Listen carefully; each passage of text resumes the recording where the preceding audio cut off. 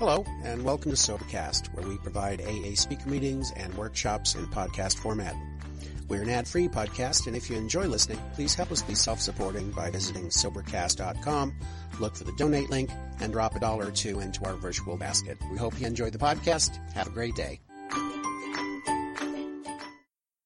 Thank you, everyone. And as I said, I'm actually looking forward to this very much so. I do enjoy listening to Chris talk. I think if Chris talked about strip and paint, I'd listen to him.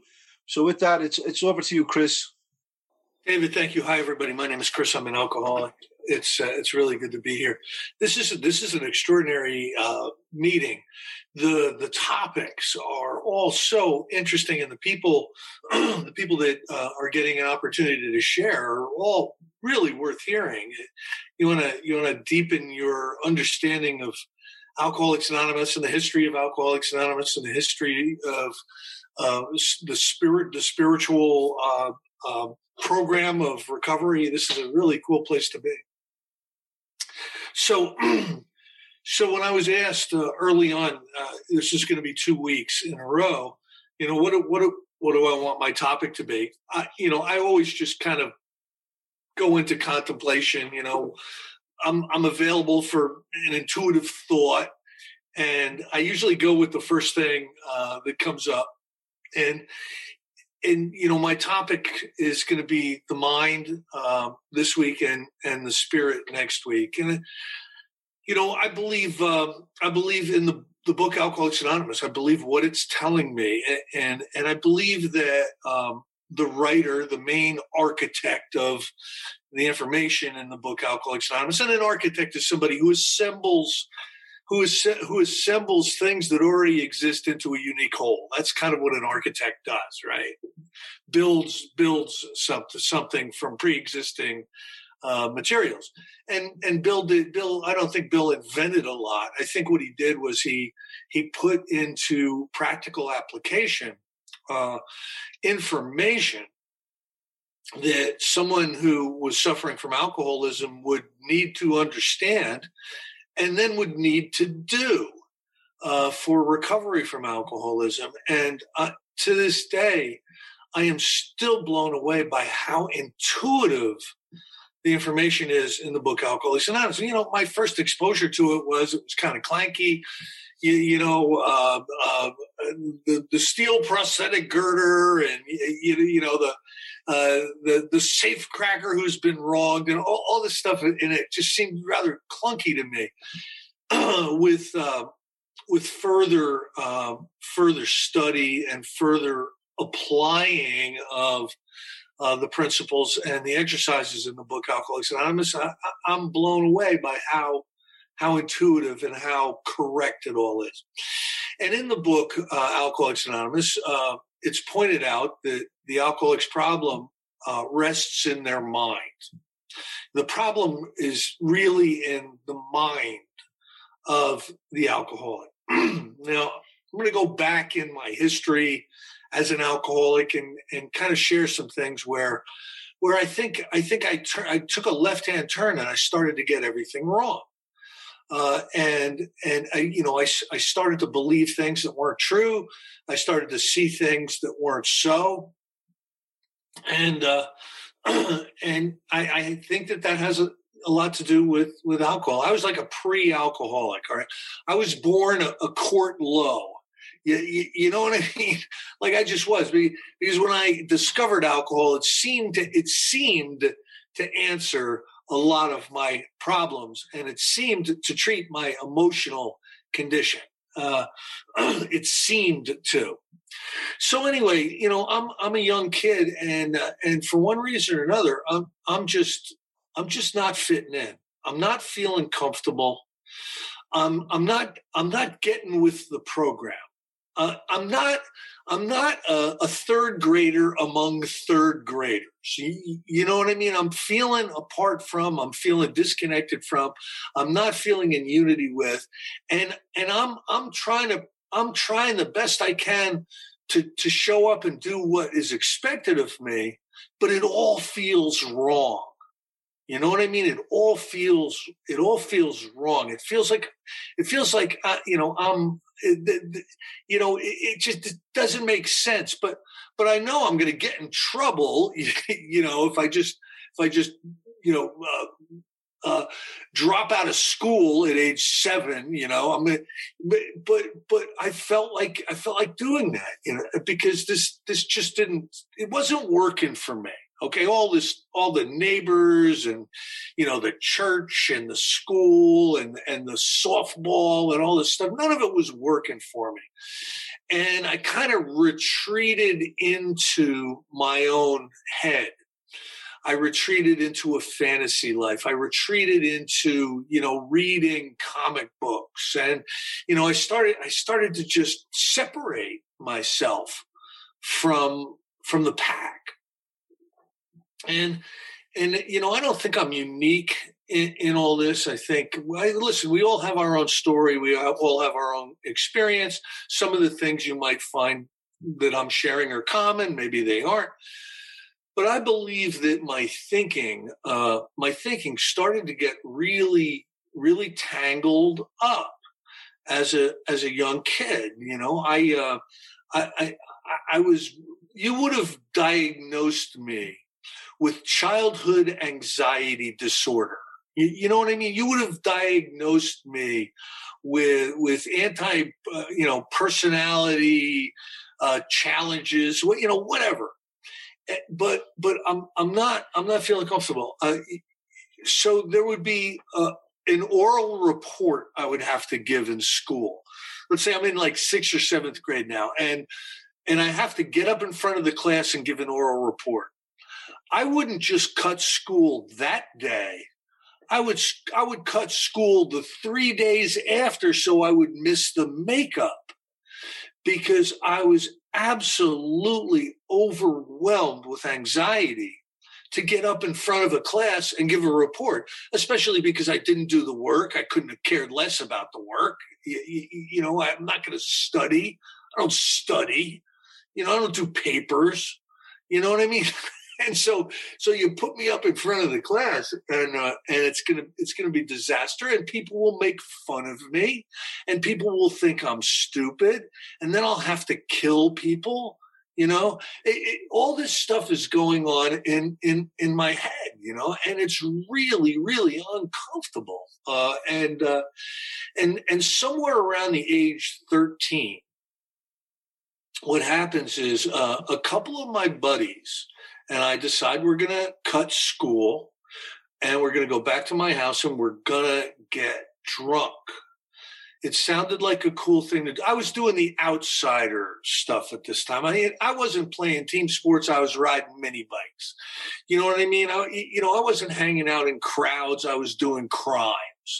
You know what I mean? I just didn't fit in. So I start drinking this Four Roses whiskey, and everything that was wrong was all of a sudden right. All of a sudden, I'm in the right place. For the first time in my life, I'm in the right place with the right people, doing the right thing with my brand new best buddies. And isn't this great? This is so cool. This is so great. And it woke something up in me that had been completely asleep. And all of a sudden, I felt connected to you. All of a sudden, I felt the complete removal of that anxiety and that self-centered fear. And I started to look at the booze had done this. The booze had done this, right? And from that moment forward, I became preoccupied with alcohol. Listen, I overshot the mark because I'm an alcoholic. What happened was I finished my glass. I finished their glasses because they'd had enough. You ever drink with people that have enough on you? It's annoying. But I didn't have enough. I drank as much as I could until I went into a blackout and passed out in a field somewhere, and staggered to my feet. And I was violently ill for 2 days. But the whole time I'm violently ill for 2 days, I'm thinking, I'm going to figure out how to make this alcohol stuff work because what it did for me was so important. So important. It connected me to the divine. It connected me to this planet. And all of a sudden, I felt like I'm in the right place at the right time. Now, I start to become, an active alcoholic, not a pre-alcoholic. Now I'm a real alcoholic. And I start using drugs. I start, every, if you have a pill, I'll eat it and then I'll ask you what it is. You know what I mean? And I'm just, I am absolutely obsessed with changing the way I am perceiving reality and changing the way I feel within reality. And I start smoking pot and doing speed and doing LSD and downers. But always there's a bottle of booze there. There's a bottle of booze there. That's there in the beginning and that's there in the end, and because I could rely on it. There was some quality control with George Dickel bourbon. There was no quality control with the crap that I was buying in high school or whatever. Who knows? I remember this one guy sold me a bunch of pills. Oh man, they're cool, man. These pills are really, they'll get you messed up. And so I'm taking these pills and nothing has happened. I'm taking these pills and nothing's happened. I'm calling them up. I'm like, what are these? And, they're good. I do them all the time. So I end up taking like 15 of these pills. They're his father's heart medication. All of a sudden my heart's going, blah, blah, blah, blah, blah. I can see it beating out of my chest. But I'm not going to go to the hospital. I'm not going to go to the hospital. They'd think I was lame, So I laid down on the floor and, survived it somehow, beat the guy up in school the next day for nearly poisoning me to death. So, all this stuff is going on now. Now this is abnormal. Okay, the way I am living and the priorities that I'm putting on life is abnormal. A normal kid would be thinking, I probably should start getting my grades up right around now. So because the SAT is coming, and I want to be able to get into the college of my choice. That's what a normal high schooler is thinking, right? I'm not thinking about that. I'm not thinking about getting into the college of my choice. I'm thinking about who has what, who's gonna be drinking with me. Where's the concert? Where's the party? Let's go down to the park with a case of beer. That's what I'm thinking about. Now, the problem centers in my mind. I have become abnormal, and I've learned how to hide and go around the back and disappear, and so that people don't really get a clue about everything that's going on with me. Because somewhere deep down inside, I know that it's criminal for one thing, the stuff that I'm doing. I'm drinking and driving and, So now I'm part of this underground culture of hardcore partiers, and a lot of us are sticking together. There's one of them on this meeting tonight that I was in this underground culture with, right? But it's abnormal. It's deviant to a degree to be this type of person, so obsessed and so occupied with altering my reality as many times as I can, because I'm uncomfortable with sobriety. Sobriety has now become untenable to me. Sobriety has now become something like doing time. You know what I mean? Like if I got no money and the town is dry, it's like doing time. And I'm calling up all over the place. Hey, who's got what? Where's the party? Who's got money? Because sobriety is like doing time. Now, when they say the problem resides in the mind, there's a lot that goes on with that. Okay. I kind of explained my situation as an active alcoholic and what's going on up here. But because of the 20 years of living like that, I come into sobriety just not having any healthy skills, not having any healthy thoughts. My thoughts are tangled. Now, if you ask me, like, Chris, what's going through your head right now? If you would have asked me that, I wouldn't have told you. I wouldn't have told you because I'd have been afraid you'd throw a net over me. You'd take me off to the bin, and the psychiatrist would probably have me gassed. You know what I mean? Like the stuff that was going on in my head was a mess.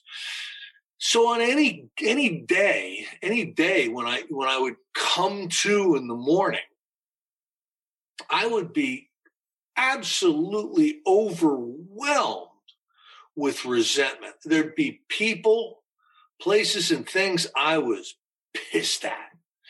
And I would have anxiety. I would have this underlying terror of facing things that I needed to face. I just didn't want it. Not today. I'm calling in sick today. You know what I mean? No, I'm not going to school.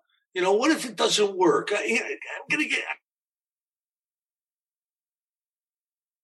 you know what I mean? You want me to go do, I'm not okay with that. And I start, my world starts to get smaller and smaller and smaller because I'm pissed at half of it and I'm afraid of the other half, so I remember I'd gotten married and I'm like this, right? I gotten married and you're supposed to like be responsible. You're supposed to be able to support a family and be supportive. And, I got a daughter by this time and I can't go anywhere. I'm sitting at home, smoking pot, getting paranoid, watching Love Boat reruns while my wife goes off to work. It's just, I'm crippled with an inability to deal. It's like a lack of dealage. This is where my mind has taken me to. So I show up in sobriety, with all these twisted thoughts, all these crazy perceptions about how the world works and, what's unfair and who's trying to get over on me. And all this stuff is going through my head. And it's a mental illness. I believe when I separate, I've already got it, but when I separate from alcohol, I now have a mental and emotional illness. My emotions are ill. I'm suffering from guilt, from shame, remorse, self-centered fear, anxiety, depression. So I've got suicidal ideation. Okay, that's an emotional and a mental illness. And I show up in Alcoholics Anonymous, and hey, Chris, welcome. You want a cup of coffee? And I can't let you know. I can't let you know what's going on in my head because you'll throw a net over me and have me gassed. So I got to now pretend that I'm not stark raving out of my mind, and here's the thing. I've been stark raving out of my mind in the sober periods of time in my life for a long time now. It's almost become normal for me. But I know deep down inside there's something desperately wrong. There's something desperately wrong. And I remember going to AA, and you were great with the suggestions. Chris, I want you to do a 90 and 90. Okay. Chris, I want you to pick up the ashtrays. Okay, Chris, I want you to put away the chairs, even if you didn't sit in them. Okay. Chris, I want you to get to the meeting early. Okay. I'm so desperate that I'm following these suggestions that make absolutely no sense to me and are not going to work for me. Like understand, I have a mind that wants to kill me. There's no other way to put it. I have a mind that is programmed for my destruction. The only time my mind is comfortable is 5 minutes before I pass out from drinking too much. Somewhere between drink 7 and drink 9, I can do this.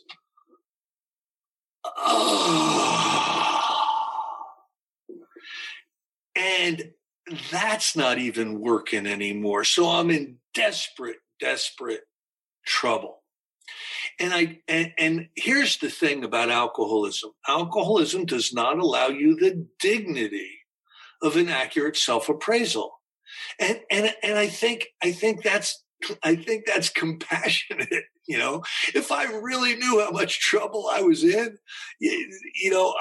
and what I would have to do to recover from it, if I knew all that, like on day one, it would be a real bleak outlook for me, because I would think there's no way I can do that. There's no way I can do that. You want me to join AA for good?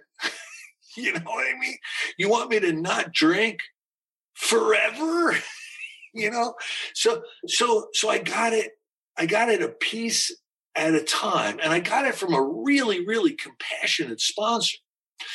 Now, my sponsor started off like in a very, you got to understand what was going on up here. You know what was going on in my head. He understood because he was an alcoholic too. And so he kept it very simple. He goes, Chris, I want you to just go to a meeting every night. Can you do that? Yeah.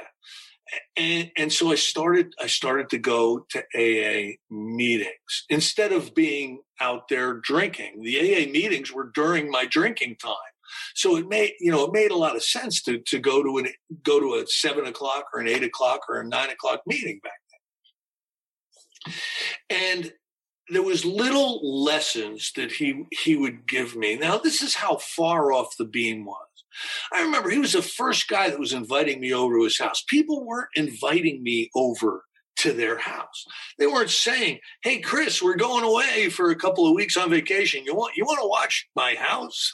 They know that they'd come back and there'd probably not be any furniture in it or something, So nobody was asking me to do this, but he was inviting me over to his house. And I remember the first time I met his children, he had a son and a daughter who were like 12 and 13. And he had me break bread at the table. So it was me, my sponsor, and his 12 and his 13-year-old kids. And they got up afterward and they went into their room to do homework or whatever normal kids do that I didn't do. And he goes, he was very, very kind to me. He goes, Chris, could I ask you a favor?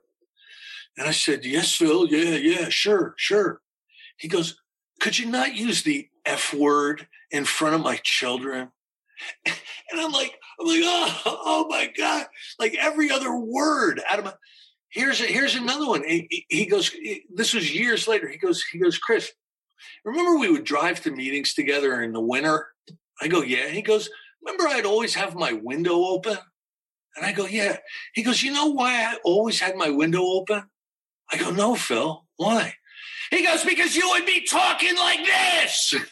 And I'm like, oh my God. I was an absolute lunatic, but I didn't think I was. When I got sober, I shouldn't say I didn't think I was. I didn't know how bad it was.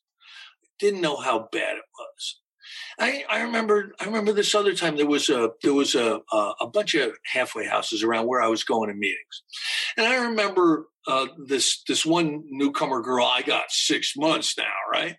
there's this one newcomer girl and this one newcomer guy, like hook up, boy meets girl on AA campus and trouble soon follows, right? And I remember, she kicked him to the curb and he flipped out and he was literally chasing her around the church, like trying to get her. And somebody said something downstairs. And so I started heading up the stairs. My sponsor's coming down the stairs and I'm heading up the stairs, right? And he goes, Chris, where are you going? Where are you going? He goes, I go, what's his name? Jason, what's her name? I'm going to go kill him. And he goes, Chris, we don't kill people in AA.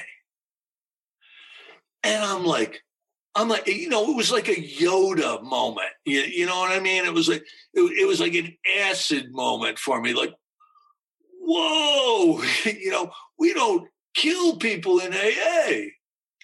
This is how far from reality I had gotten. This is how far off the beam I had gotten. Now, I'm going to a lot of meetings, and my life is getting better, like a millimeter a day.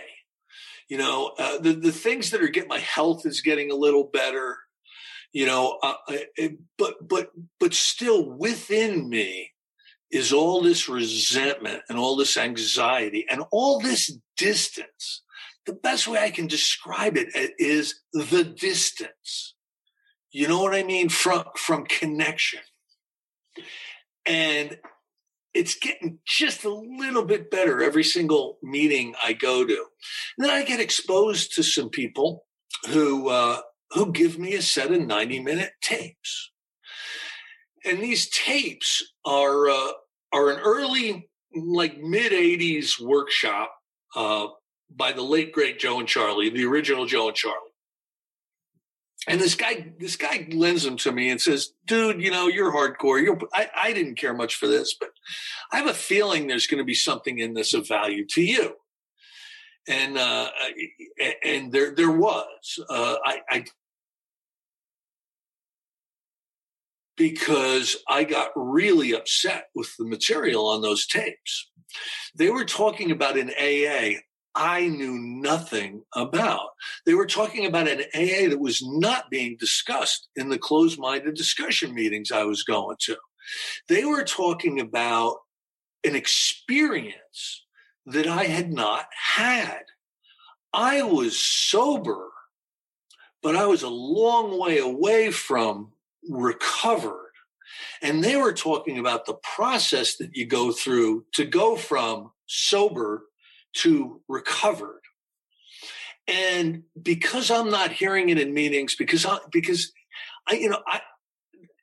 not really okay with all this stuff. They're talking about 4-column inventory and, putting together an amends list and going out and making amends and how you got to pray and meditate and upon awakening, and all this stuff that I'm not doing and I have no experience with.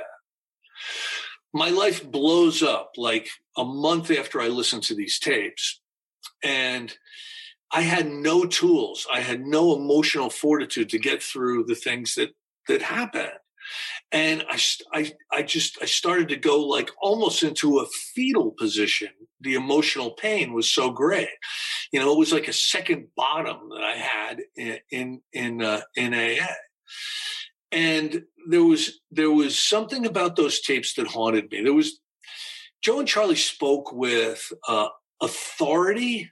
They spoke with confidence, and they spoke with humility, and they spoke about the nature of alcoholism and the process of recovery. And they did it with sheer confidence. So that information haunted me. I ended up going back to those tapes, taking it as a serious piece of real business, and I started to go through these tapes, and I started to do what they said you were supposed to do. And I blew off the dust off of my big book that I'd gotten in treatment. And I started to do a very, very imperfect, very haphazard approach to actually taking the steps. And, what I found out in the steps was I've got a mind that's really resentful. Okay. David, what did you say? What did you say? What did you mean by that? I know what you meant by that. That's where my mind would go, like out of the blue. And what the fourth step asks me to do right out of the gate is it asks me to inventory my anger and my resentment, the things that I'm holding on, that being pissed off at people, principles, or institutions that I'm hanging on to, because my mind won't let me let this go. If you ripped me off on a drug deal, 10 years later, I'd be slashing your tires if I found you. I wouldn't let any of this stuff go. So the exercise is to inventory this stuff, to inventory it, to see where these resentments are corroding my thought processes, corroding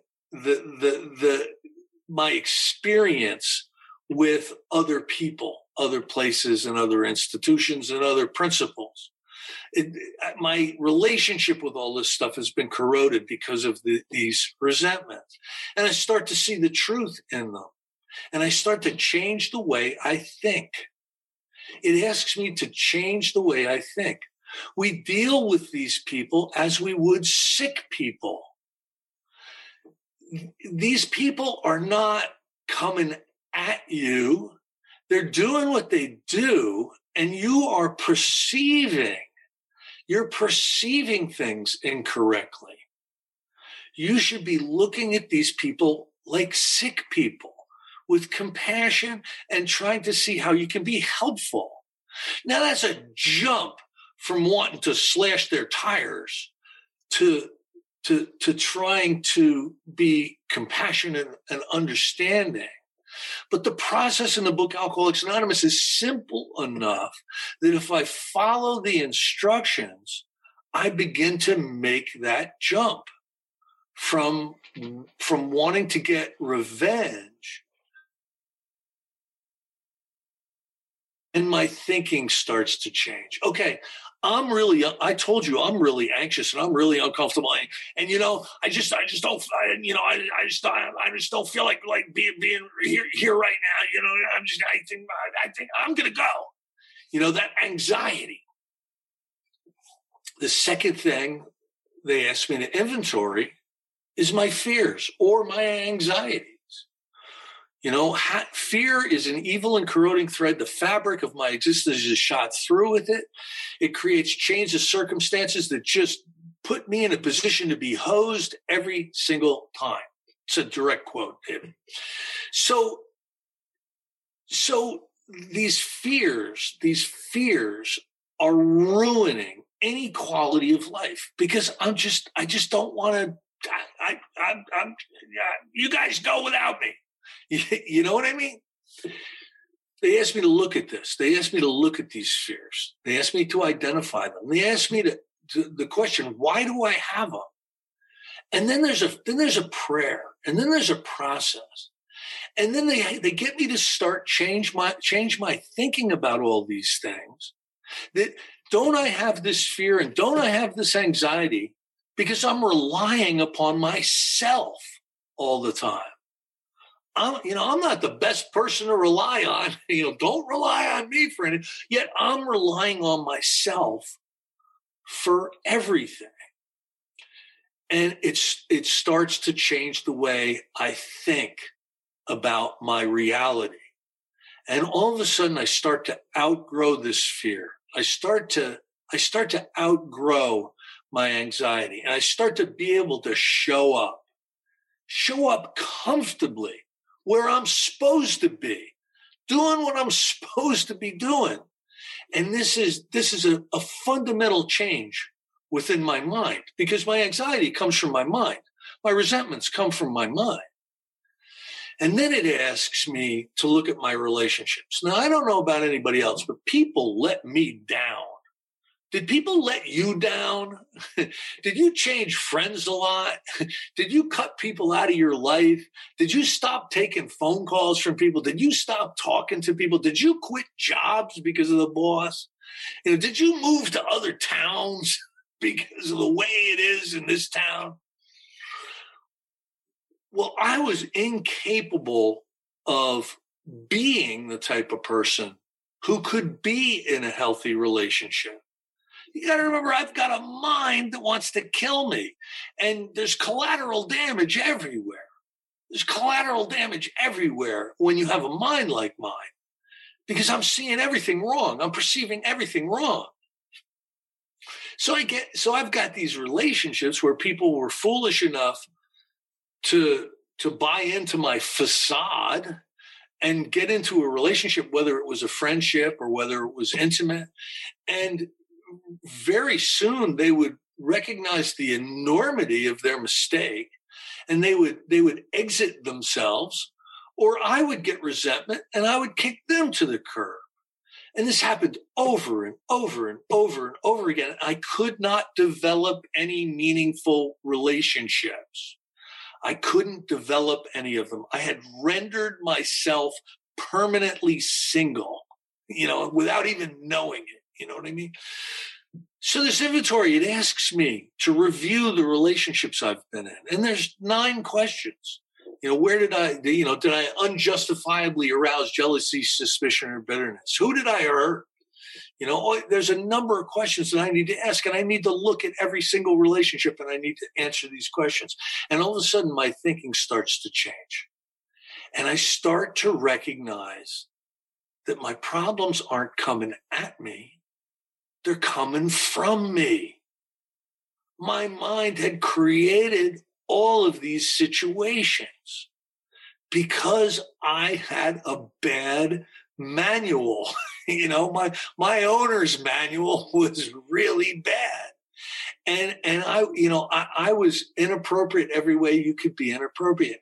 And then it asks me to develop an ideal for a relationship. And you can use this on intimate relationships. You can use it for friends. You can use it as an employee ideal, a family ideal, whatever. But to put together the characteristics of a good relationship, then there's a process where repeatedly I ask God to help me grow and to help me become the type. I've now got a goal to help me become the type of person who can be in relationships, who can be in friendships, who can be in a family, who can stick it out at a job.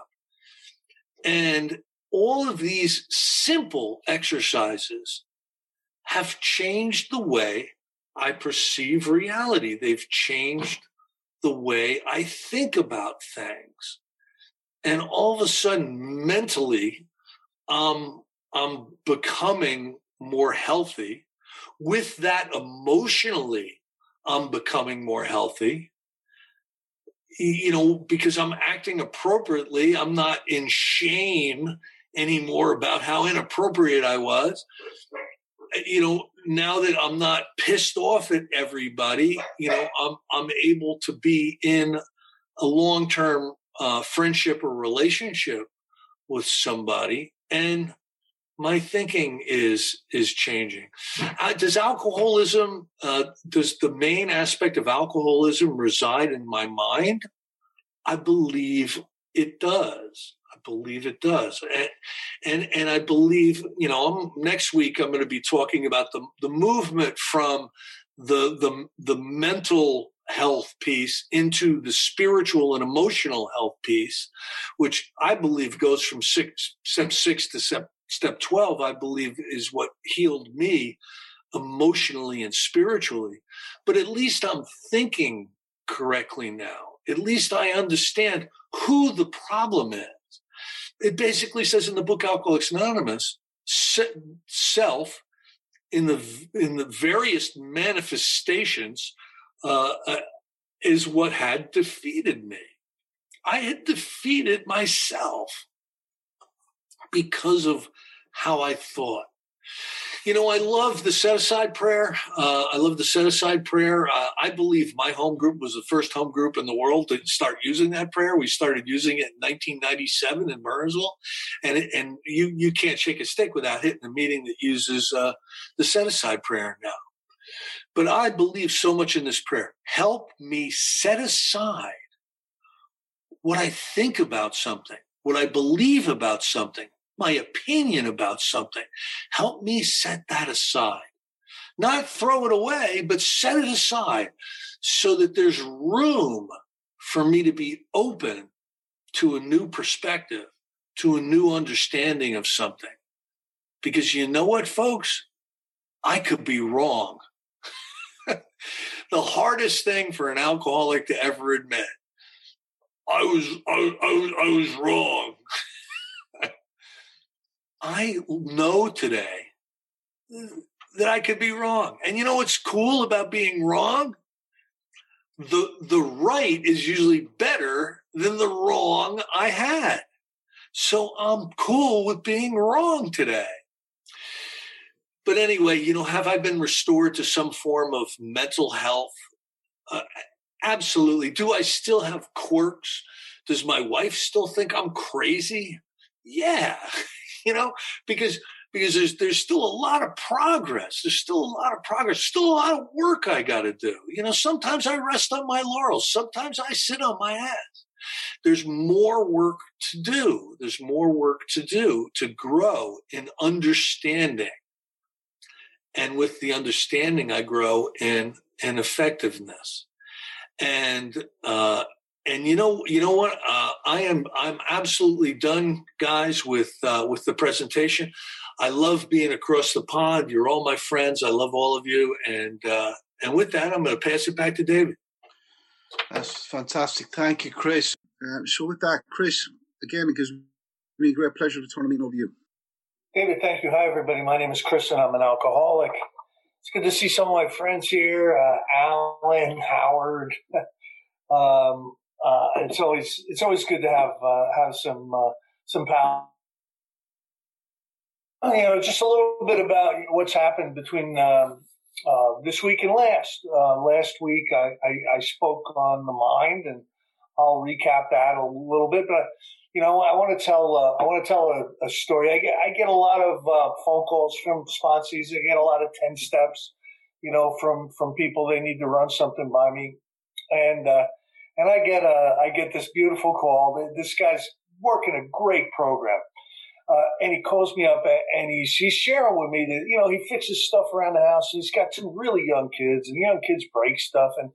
And he walked into the house the other day, and there was a curtain rod that was bent down like a U, like somebody tried to shimmy up the curtain or whatever. And he said he blew up. He got crazy, and then he got quiet, and it was my turn to share. And I basically shared with him that I've just moved, and there's 13 workers in the house.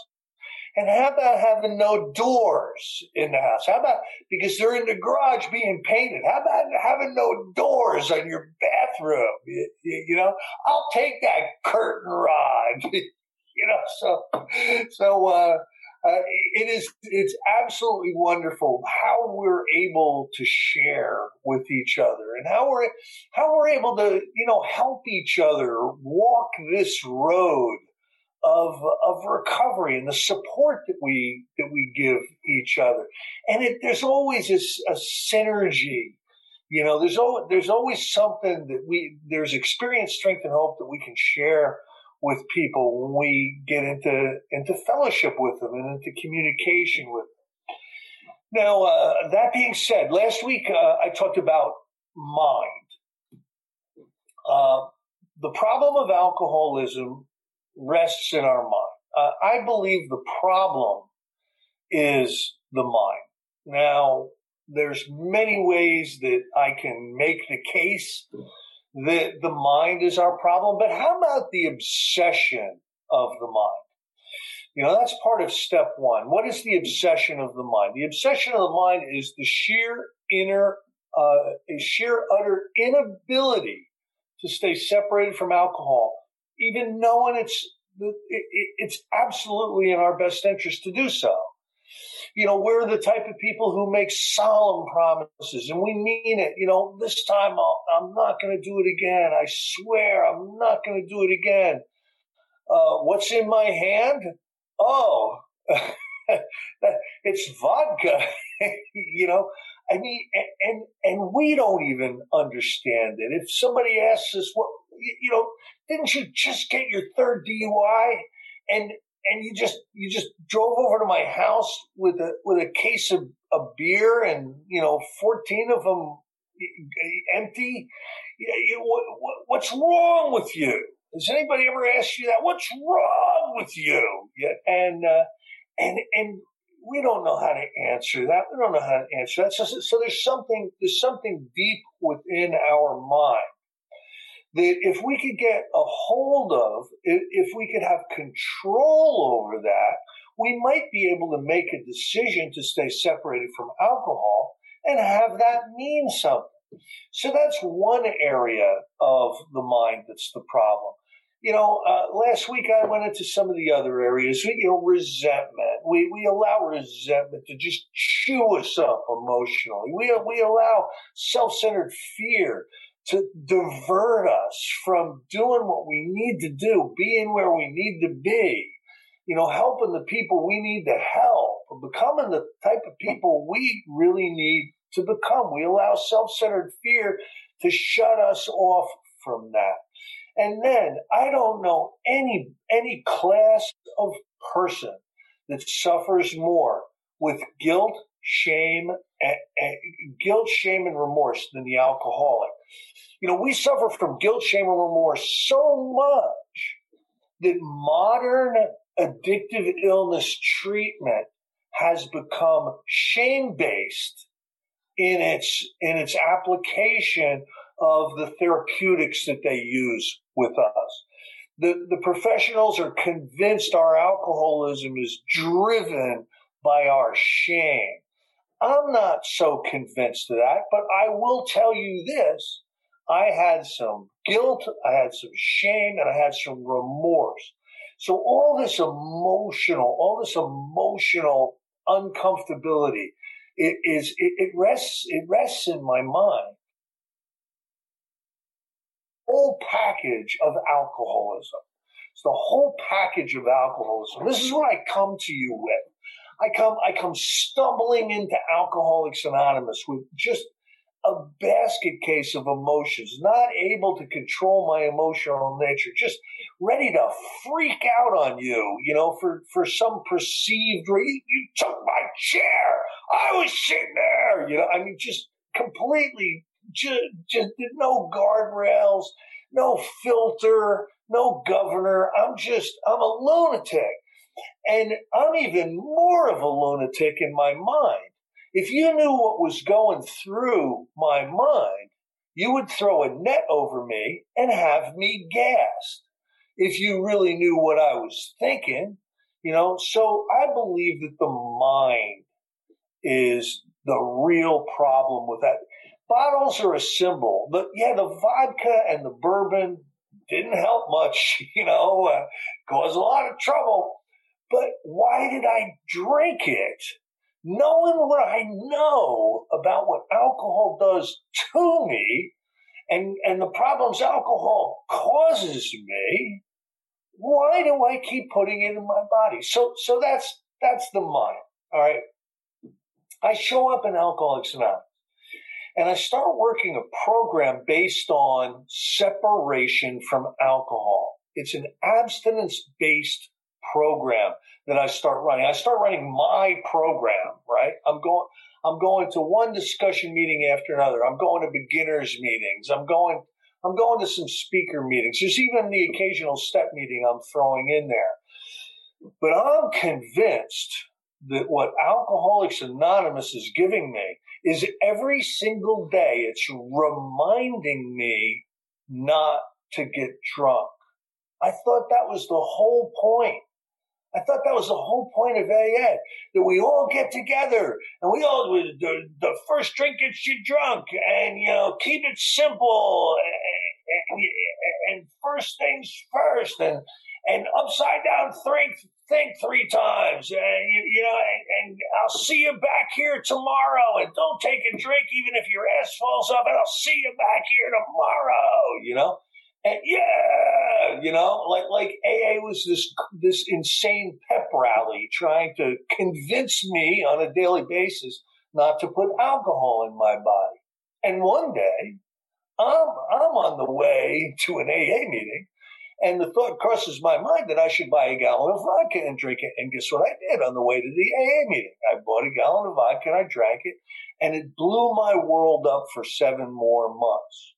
Now I come back to Alcoholics Anonymous, and I'm working the same program.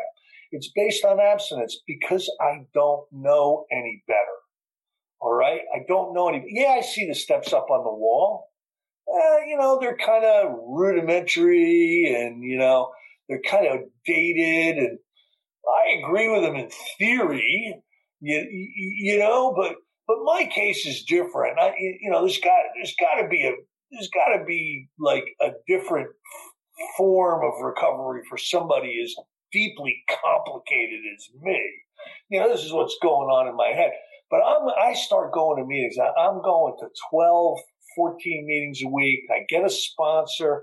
I'm doing service work. I'm a secretary over here. I'm a treasurer over there. I'm driving the boobies to the hatch, from the local treatment centers. And if you didn't have any money, but you were hungry, I'd take you out to the diner after the meeting and I'd buy you dinner. I'm all in to this Alcoholics Anonymous thing. The problem is my mind is still tangled. It's the best way that I can describe what was going on in my mind. My mind was tangled. All the thoughts. I was desperately attached to the past and the future. So how the past affected me, my emotional and spiritual state was, I regretted so many things that I did. I had the guilt, I had the shame, I had the remorse. I can't believe I did that yesterday. That was so stupid. I can't believe I'm so stupid. You know what I mean? Like that kind of stuff is going through my head constantly. And tomorrow, oh my God, tomorrow, I know what they're going to do. They're going to say this, and then I'm going to have to say that. And it's going to be, tomorrow's going to suck, and so this is, and I'm sober going to 12, 14 meetings a week. And my mind is just trying to kill me. Now, I read the big book. I read the step book. And I'm gaining a little bit of intellectual understanding about what the recovery program is basically asking me to do. Yet I remain unconvinced it will be necessary for me. Now, you know what kills alcoholics more than anything else? Looking at the recovery program and saying to yourself, I'm not convinced that's going to be necessary in my case. The 4-step, the amends, the prayer and meditation, the sponsoring other people. I'm not convinced that that's going to be necessary. So what happens? Somebody hands me a set of Joe and Charlie tapes, and what they did was they laid out the spiritual mechanics of the 12 steps. What do you actually need to do? And if you actually do this stuff, you will then be able to say that you took the steps. And I'm still, even after listening to Joe and Charlie, I'm still saying to myself, I get all that 1939 stuff. I get it. But I just remain unconvinced that it's going to be necessary for me. what happens is my life blows up. My life blows to shreds. Okay. It's an absolute nightmare. A state is coming after me because I fled to avoid prosecution. A relationship that I got in, I met this girl on the druggy buggy at my home group, the treatment center was dropping her off, and we, within a couple of months we're dating, and, what could go wrong, with that. And then I lose my job. So all this stuff that one of those things would have been a challenge in an unrecovered state. With untreated alcoholism, one of those would have been a challenge. And I'll tell you right now, going to a lot of meetings and not drinking is not the treatment for alcoholism. Bill and Bob and all those guys knew that from the beginning. They knew that abstinence was not the treatment for alcoholism. Abstinence was a necessary part of the recovery process, but it of itself was not sufficient for the recovery of alcoholism, because alcoholism is my tangled thoughts. Alcoholism is my resentment. Alcoholism is my self-centered fear. Alcoholism is my character defects and my defective relationships. That's what alcoholism is. And the pain of living a life with all of those things opens the door to alcohol for me, because alcohol is an escape. Somewhere between drink 7 and drink 9, you know what I do? I do this. And I exhale the whole way. Do you understand what I'm talking about? If you're an alcoholic, you know exactly what I'm talking about. You could be like, oh, tomorrow's going to be terrible. I can't believe I'll drink 8. Oh, to hell with all that, I could care less about all that, because it would escape me from the bondage of self. Now I get put in the barrel. These 3 things happen, and I get to a sober jumping off point. Talks about in the book Alcoholics Anonymous. We're going to get to a jumping off point where we can't imagine life with alcohol. We can't imagine life without alcohol, and we're just gonna wish for the end. We just want it all to stop. We don't want to feel bad anymore. You know what I mean? We don't want to feel bad anymore. And because I had just been exposed to those Joe and Charlie tapes, I put them back in the cassette player and I started listening to them, because I thought maybe, just maybe, if I took these steps, they would address the real pain in my life. And I started to do that. And guess what? The moment I put pen to paper with step 4, the moment I shared my inventory with my sponsor, the moment I put an amends list together, the moment I started to actually go out and make amends, what happened was my spirit healed. All right. So the spiritual awakening is the treatment for alcoholism. And it's really hard to understand that prior to experiencing it. We all have to stumble into this stuff, It's usually the grace of God and coincidence and good sponsorship and a decent home group that we're able to stumble into this stuff, because how do you know what you don't know? Now, many years later now. And because of the spiritual experience that I had, because I started to see that spiritual growth was not only beneficial to the recovery from alcoholism, but it brought me great comfort. So I started to read just an absolute ton of spiritual literature. I've got 2 bookcases right next to me, just filled with stuff. Now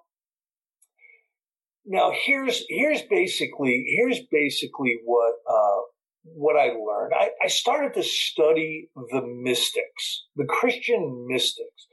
These are the desert fathers, they call them, right? These are the ascetics who renounced everything and went out into the desert to seek a profound experience and understanding of God. And these are every religious tradition has these mystics. There's Muslim mystics, there's Hindu mystics, there's Buddhist mystics. And what these people all have in common is an absolute desperate desire to fill within them a spiritual vacancy that can only be filled with God. Okay? That's what these mystics are. And I start studying these mystics, and I start to realize that what an alcoholic is an unresolved mystic. We have a spiritual vacancy within us that we try to fill with all kinds of stuff. Alcohol especially at periods of time gets us in touch with the divine, gives us some relief and some comfort from this vacancy, this just not feeling comfortable with myself and my environment. And then I get sober and I continue to try to fill that vacancy with other things. They call it in the big book sprees. Well, a spree is not necessarily just an alcoholic spree. A spree can be a sex spree or a spending spree or a gambling spree or a drug spree. You know, what happens is sobriety becomes untenable because of this spiritual vacancy. And what I found in the 12 steps is a holistic answer to the fulfillment of this emptiness that's inside me, that separates me from the divine, that separates me from God. And that's what the 12 steps do. That I believe every single one of us is as connected to God right now as we ever will be. The connection is there. The problem is there's interference that's causing all kinds of distortion in that connection. And that distortion is basically coming from the tangled thoughts. It's coming from the resentments. It's coming from the self-centered fear. It's coming from the shame. It's coming from feeling like I am all on my own here. You know, I'm all on my own here. And this just isn't going to work. And that's what creates the dissonance in the connection. In the 12 steps is this. I believe the first 5 steps treat our mind, treat the thoughts, treat the tangled thoughts that create such disturbance in our emotional and our spiritual condition. And then we get to step 6. And step 6 basically says, are you willing to have God remove these defects of character, these shortcomings, the things that are blocking you off from a real quality of life, the things that are going on in your head that are causing you your misfortune and your failure at life? Are you willing? Yes, I'm willing. Okay, then humbly ask God to remove those shortcomings. Humbly, I believe, means something like this. God, I can't, if I could have changed, I'd have done it by now. If I could have overcome these character defects, I'd have done it by now. These things are too big for me. They're as big as my alcoholism, these defects of character. Will you please help me with them? It's like, it would be like going to a parent and saying, Dad, I'm a screwed up kid and I'm messing up and I'm doing things that I'm not proud of. Would you help me be a better kid? You know what I mean? Like, what father wouldn't sit down and say, "You're damn right, I'll help you be a better kid. Let's talk about this." So our Heavenly Father is just waiting for us to say this. I truly believe it. And then the next step is, I believe it has a lot to do with our guilt, our shame, and our remorse, especially our shame. We list the people and the institutions that our character defects have caused us to cause harm to. All right, our sense of selfishness, our sense of self-centeredness. We go out there and we rob and pillage and lie and cheat and divert and don't show up and do all that stuff, right? I need to put together a list of the people and the institutions that my character defects have harmed. And then I need to go and I need to make direct amends to those people and those institutions. Why? I remember I was giving a talk. This is 20-some years ago. I'm giving a talk at Rutgers School of Alcohol Studies. It's one of the preeminent places where all the research and the professors, they're studying us. We never see them, or hear about it, but they're studying us, right? And I'm giving a talk there to a bunch of people who are going to become counselors. Before you got to do this summer school thing before you become a CDAC or whatever, and then all of a sudden you get the piece of paper and you can go out and you can counsel alcoholics. But you have to do this summer thing, and somebody brought me in, and I gave a talk on the efficacy of the 12 steps. The efficacy meaning the applicability, the how well the 12 steps works on alcoholism. And I blew through the steps, and that was my talk. And somebody came, I'm trying to leave, and one of these pre-counselors or whatever follows me out in the hallway. He won't let me go. And he's going, "What about shame? What about shame?" Right? And I'm like, finally I just stopped and I said, "Okay, can I ask you a couple of questions?" And he goes, "Sure." I go, "Well, have you ever fully conceded to your innermost self that you're powerless?" And he goes, "No." I go, "Well, then you probably didn't come to believe that there's a power greater than yourself that can solve your problem." And he goes, "No." And I go, "Well, then you probably didn't make a decision to gain access to that power, did you?" And he goes, "No." And I go, "Then you didn't really put together an inventory of, resentments, fears, and harms, and do that self-examination, did you?" And he goes, "No." And I go, "Well, then you probably weren't able to share that with somebody if you never did it, right?" And he goes, "No." And I go, "Then you probably never became willing to have God remove the defects of character that you have." He goes, "No." And I go, "Then you probably didn't humbly ask him to." And he goes, "No." And I go, "You probably also didn't put together a list of the people and institutions that you've harmed, right? And become willing to make amends to them." And he goes, "No." And I go, "Obviously you never went out and made amends to the people and the institutions that you've harmed, did you?" And he goes, "No." I go, "Then how the hell do you know that you can't deal with shame with the steps? You never tried." There's so many people that want to have an opinion based on an experience they've never had. I'm not interested in opinions, but what's the difference? What's the difference? I used to go to the step meeting, and there was a lawyer in there. I love this guy. He was like the most unrecovered lawyer in the world. And it would be the 9th step, and he'd raise his hand. He'd do something like this. Like, "Well, I haven't done this step formally, but I'm going to share for the next 5 minutes on what I think this step means." like shut up. How about shutting up until you've actually gone out and made amends? And then you can talk to us about your experience. Opinions kill people. Our experience, our good experience and our bad experience helps other people. I did this and this happened, good or bad. Thank you. Thank you for sharing your experience.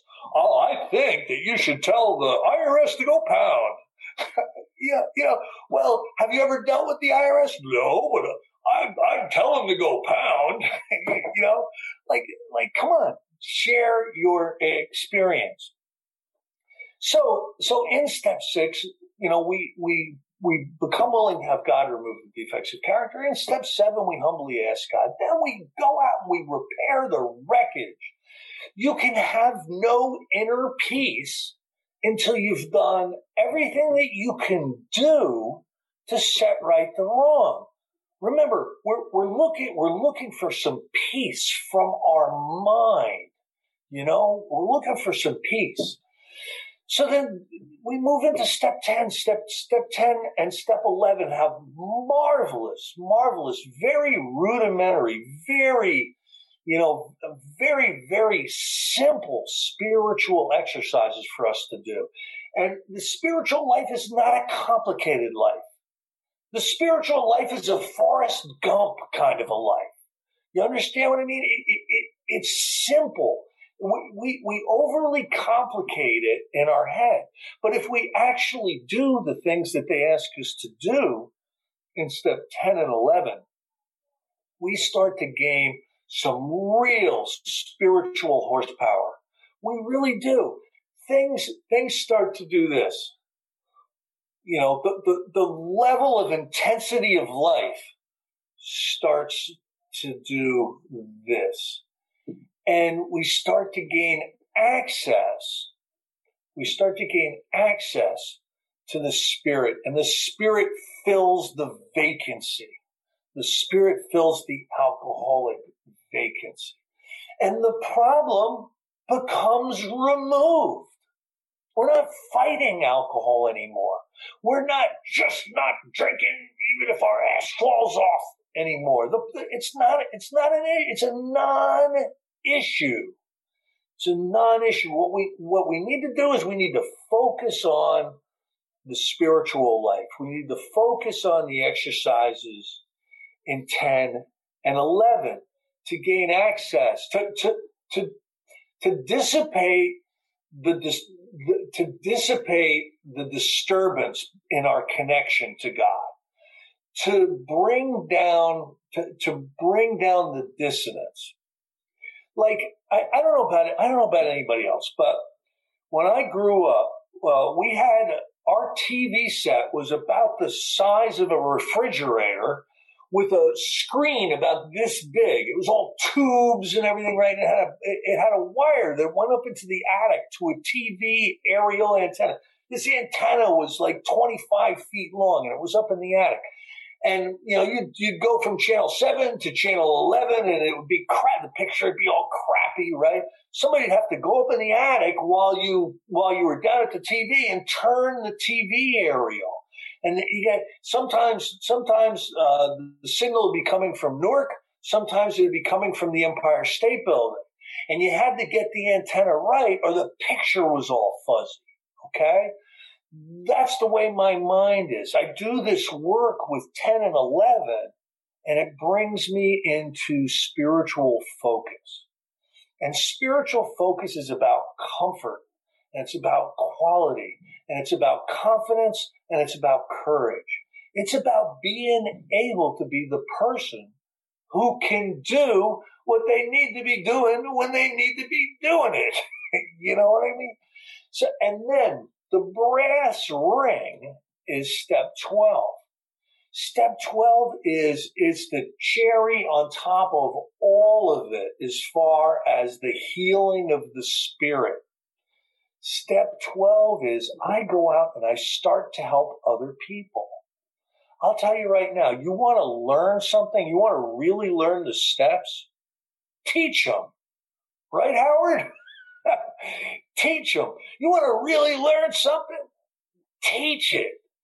And what happens, and now you start to help people, and people are saying, Chris, man, you really helped me, and oh my God, you helped me get through that so much, and my sponsor, Chris, blah, blah, blah, blah, right?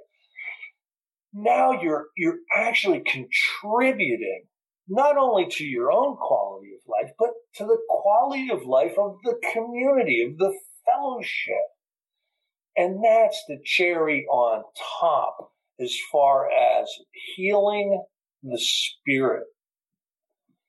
Spirituality is what I need to concentrate on today.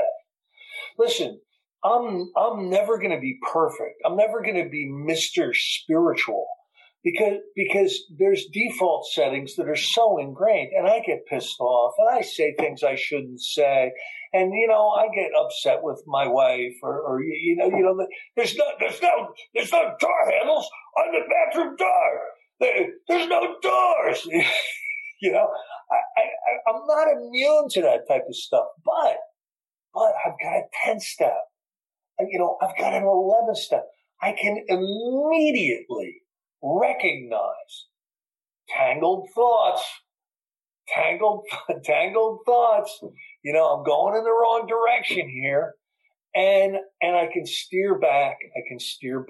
Toward the spirit. And over the course of the years, this has become so important to me. You want to know how much I love life?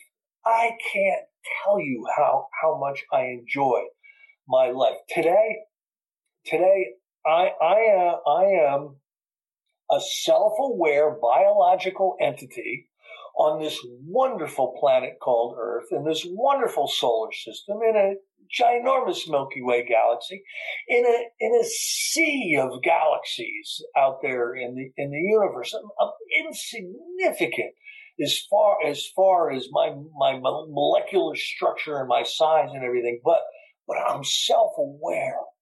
I know what's going on. I know what's going on today. My thoughts are not tangled.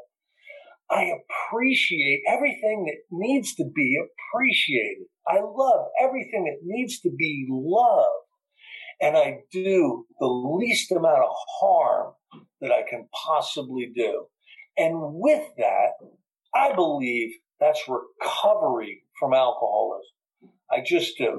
So that's my talk on the spirit, David. That's my talk on the spirit, Patrick.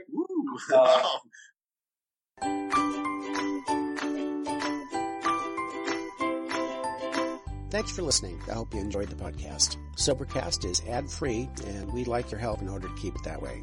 So if you'd like to help us be self-supporting by pledging $1 or $2 a month, visit Sobercast.com and look for the donate links. Thank you very much.